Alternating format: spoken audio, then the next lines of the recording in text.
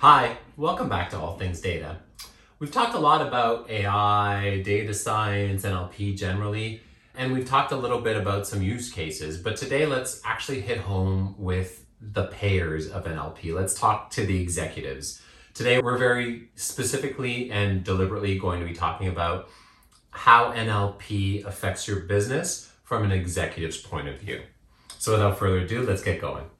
Hi, Victor. We've spoken a lot about NLP in the past, but can you quickly give us a broad overview of what NLP does? Sure. We're now in 2022, obviously, and almost at the end of it. So NLP kind of seems almost like a common knowledge thing, right?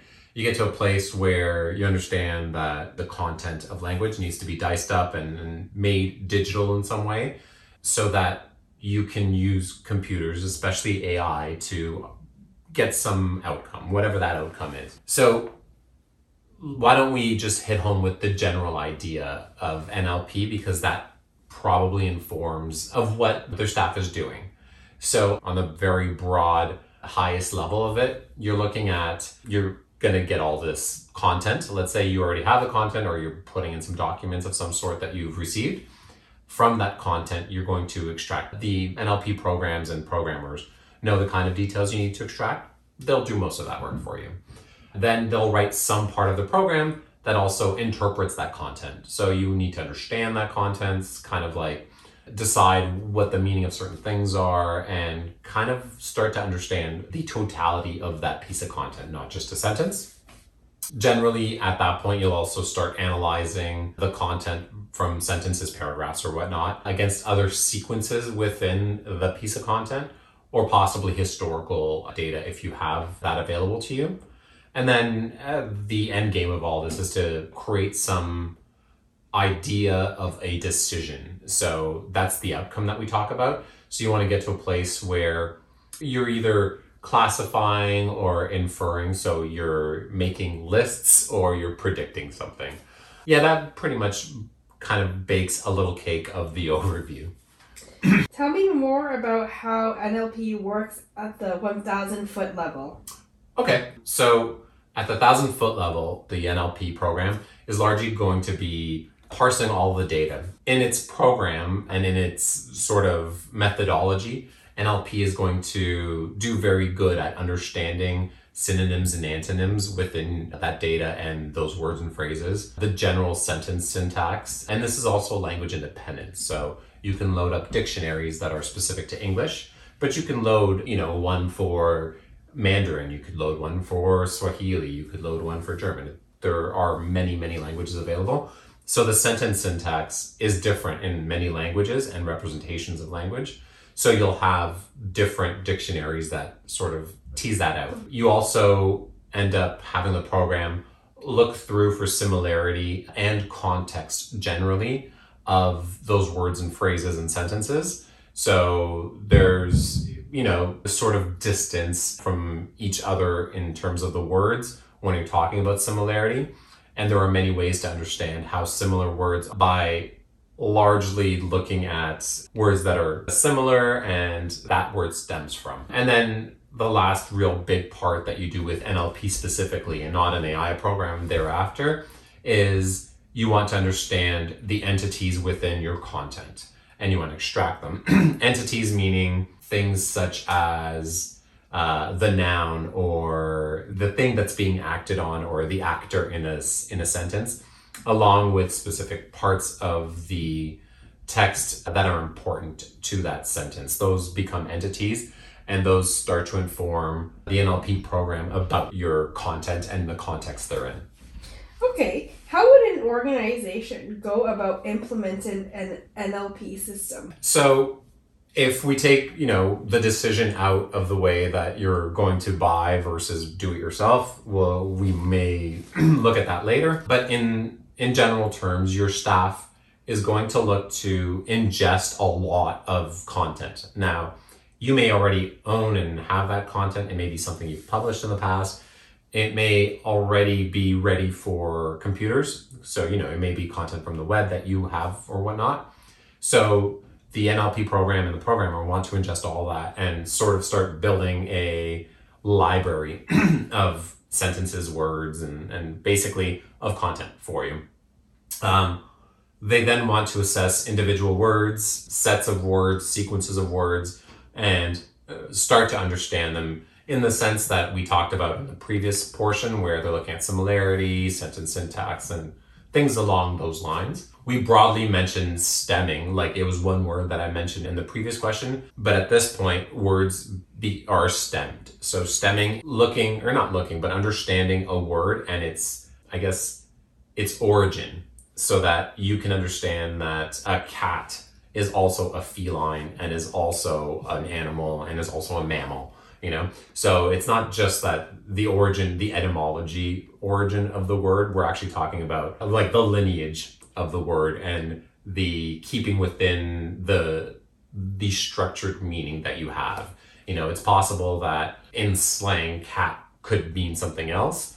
So within a sentence with the word cat, you have to understand that cat means the feline cat as opposed to a slang cat. It's a bad example, but I'm sure you guys can understand that slang can sort of get in there. Once that's all, you want to kind of reduce the fluff or the noise for the program. So at this point, you generally look to remove filler words, stop words, things that don't add more meaning to the sentence, don't really give it any more syntax, but they're there really for humans to have a better listening of someone's content or understanding of that content. If I were just to speak to you in nouns and verbs, you would probably understand what I'm saying, but it would be kind of coarse and odd to hear.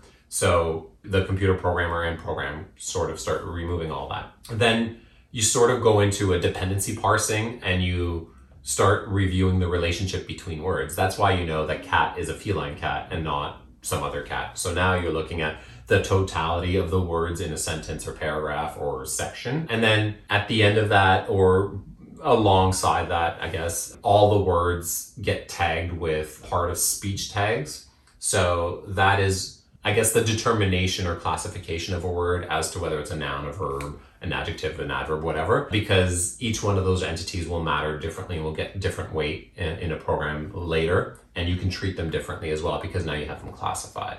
So that sort of all then becomes the input to a further program. So now you've largely ingested and digitized and understood the language, but you haven't built something on top of that. So now comes the work of, and it's probably your software engineers and AI, so data science people, will have to take all those signals and understand them and do whatever it is that you expect as your outcome. Yep. That's quite in-depth. I have a two-part follow-up. Is this something that can be done fully in-house? And what are the cost considerations? Okay. Yeah, it could very well be done all in. It's based on the staff you have. So like the talent you have, obviously. If you were an organization that relied on no code all the time, you probably don't have the people there for it. If you've never had AI and data science in your organization, you probably don't have the people for it. However, if you already have that department or those functions in your organization, it's possible that you can do some or most. However, you may not get as good a result as buying something off the shelf. And as an executive, you often want a neck to ring. So you may want to look to buy something off the shelf so that you have the support and whatnot from it. And you don't have to worry about that, I guess, that talent existing in your organization for a single purpose. If this isn't the main purpose of your organization to be a content first organization that cares a lot about NLP and speech and text and whatnot, and this is just like a feature in another program, you may look to buy as opposed to build it yourself. Implementation itself, we've sort of touched on it with the ingestion and how NLP works, but broadly, you're going to collect a lot of text data, lots of it, right? Just like with most other machine learning and AI programs, you need data. It's a foregone conclusion that the more data you have, the better signals and the more signals you'll have. Once you have all that data, you're going to clean it up because, it's messy. You might have actual physical documents that you're scanning and then you have to OCR them. So recognize characters, optical character recognition. So you have to actually pull data from, like a scanned thing. And then if it's not scanned and you have PDFs and all this other stuff, you may be able to extract the data, but you still have to do that cleanup that we talked about on the previous question. You're often going to want to label the data, the sentences, the sections, however you're manipulating that content, you want to label it so that it will help you get to the outcome, because you're going to want to say this piece of text or this piece of this sentence or this paragraph, section, whatever page has this sort of meaning to me. And it's important that other pieces of content that we see in the future can signal to me that they are meaning this as well. So you're looking for other things that might be possibly an invoice or might be a memo, let's say, right? So you're classifying based on that, and there's many other things. You now have the ability at this point to take that data and load it into a machine learning and AI program that you're going to write, and you're going to train a model. You're going to train this model, and it's going to largely be based on the interplay between the content, so words, sentences, paragraphs, all that stuff, and your labels. And it'll train the machine to basically pick up on the patterns of text to what you want labeled. So it's not going to look for exact matches. It's going to, kind of in a fuzzy way, look for language that has similar within certain confidence. That's something that you put in as well, your programmers put in.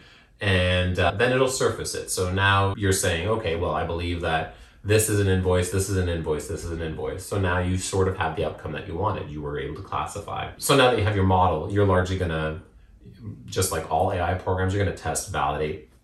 And once you find that the model is good, you're likely going to find some way to deploy it. So that's if you run it all in-house. Now, the difference being, if you do this externally, so by buying a system or buying a license to a system, you'll probably still have to source most of the data, but then most of that other stuff that we talked about, those 4 or 5 other steps, that system should do the job of cleaning up and parsing data. You probably have to label or have a labeling service that does it for you, unless your department, your data science and AI people just actually create unsupervised models, which you don't label. It's just going to parse and cluster them in certain ways. And then you likely have to jump in and help understand what those clusters are. But there are ways to not label data as well. So there's obviously several different ways to implement this. However, they differ if you're able to have the talent and do the work, as opposed to buy the thing and somebody else do it for you. And timing itself also differs slightly. If you're able to acquire a platform, your time to deploy is usually a bit shorter, and your cost may be about equal or not quite as high in the internal version. However, your support cost, your ongoing support costs, if this is not a key part of your business, may be too much to undertake, as opposed to get somebody else to support it. So those are some of the considerations that you would have in implementing an NLP system at your organization. So there we have it. We talked a little bit about what NLP is to an executive, how it gets done at your organization, the interplay between buying versus having your own staff do it. And we left you guys with a few little tidbits on understanding whether to buy or roll it out yourself. Next week, we'll continue on our journey, all things data, and we hope that you tune back in, because we'd love to have you around. All right, have a great week.